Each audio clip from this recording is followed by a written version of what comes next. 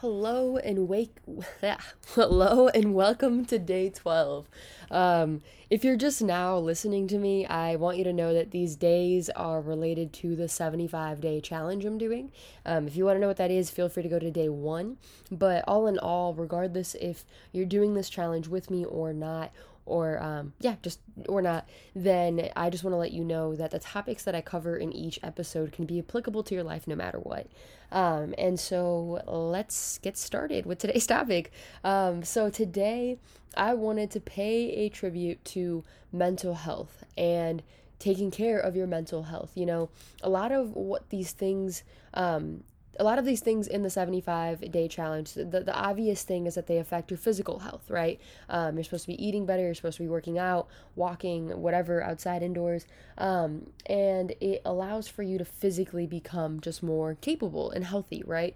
But I also want to mention the mental health aspect to everything that you do in life. So I am definitely an advocate for breaking the mental health stigma, for supporting, seeing someone for therapy, a psychologist, a therapist, whatever it may be. There's differences in the kinds, but I definitely want this episode to just be to encourage that.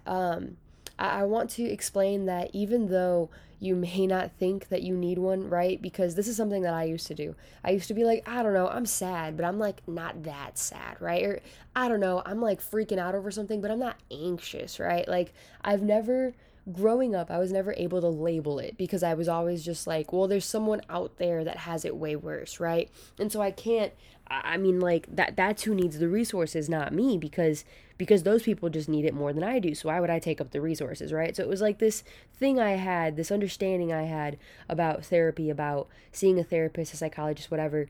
And I am now fully understanding, how important it is to see that person even when you don't necessarily need them just yet, right? Like you want to be proactive, not reactive, and you want to start establishing a relationship with someone that does help you get past those mental blocks. And that's how I see my relationship with my psychologist that I had in the past. It was towards, getting over those mental humps. And sometimes it felt like I had to report something each time I was seeing him, but really that's not what you have to do. You just have to talk. You just have to let your thoughts flow in a very safe and non-judgmental space. And so I think when people think they have to see a therapist, they're also kind of worried that like, well, I don't need to see them all the time, right? Like I've only had bad days a couple of times. Like I can count it on on one hand. But I just want to encourage you that regardless of how much, you think you experience these humps, these mental roadblocks,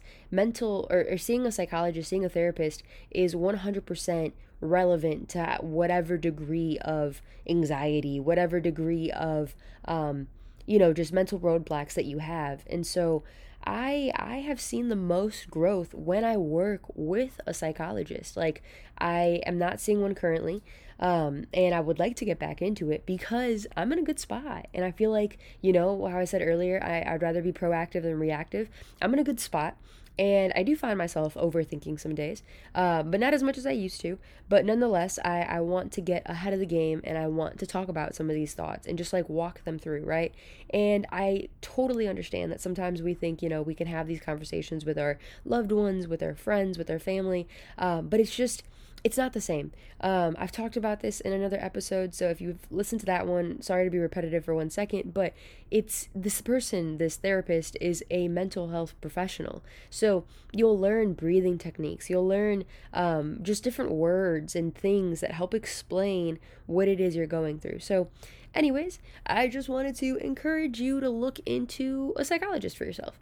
Whether you think you need it or not, just, find a way to make it, just providing, I guess, the resources so that if you ever do need someone, you could go to psychologytoday.com.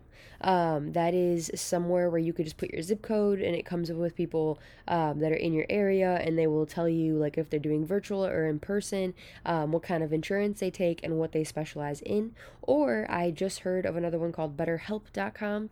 I think it's like a texting service almost, and that one's supposed to be low cost. But if you like, I would suggest looking at psychologytoday.com and seeing what your insurance could cover, and then maybe like checking out BetterHelp. But yeah, so I hope you understand that no matter what you're going through, you're not alone. No matter what you're going through, you're not weak. You're not, a sad human. You are a normal human being. I don't like to use the word normal often because what is normal, right? But in regards to, feeling a certain way and feeling as if the world were just on your shoulders, I want to let you know that it's common and it's okay. And asking for help is not a sign of weakness. And so, anyways, other than that, a little update on my 75 day. I did get out and walk today.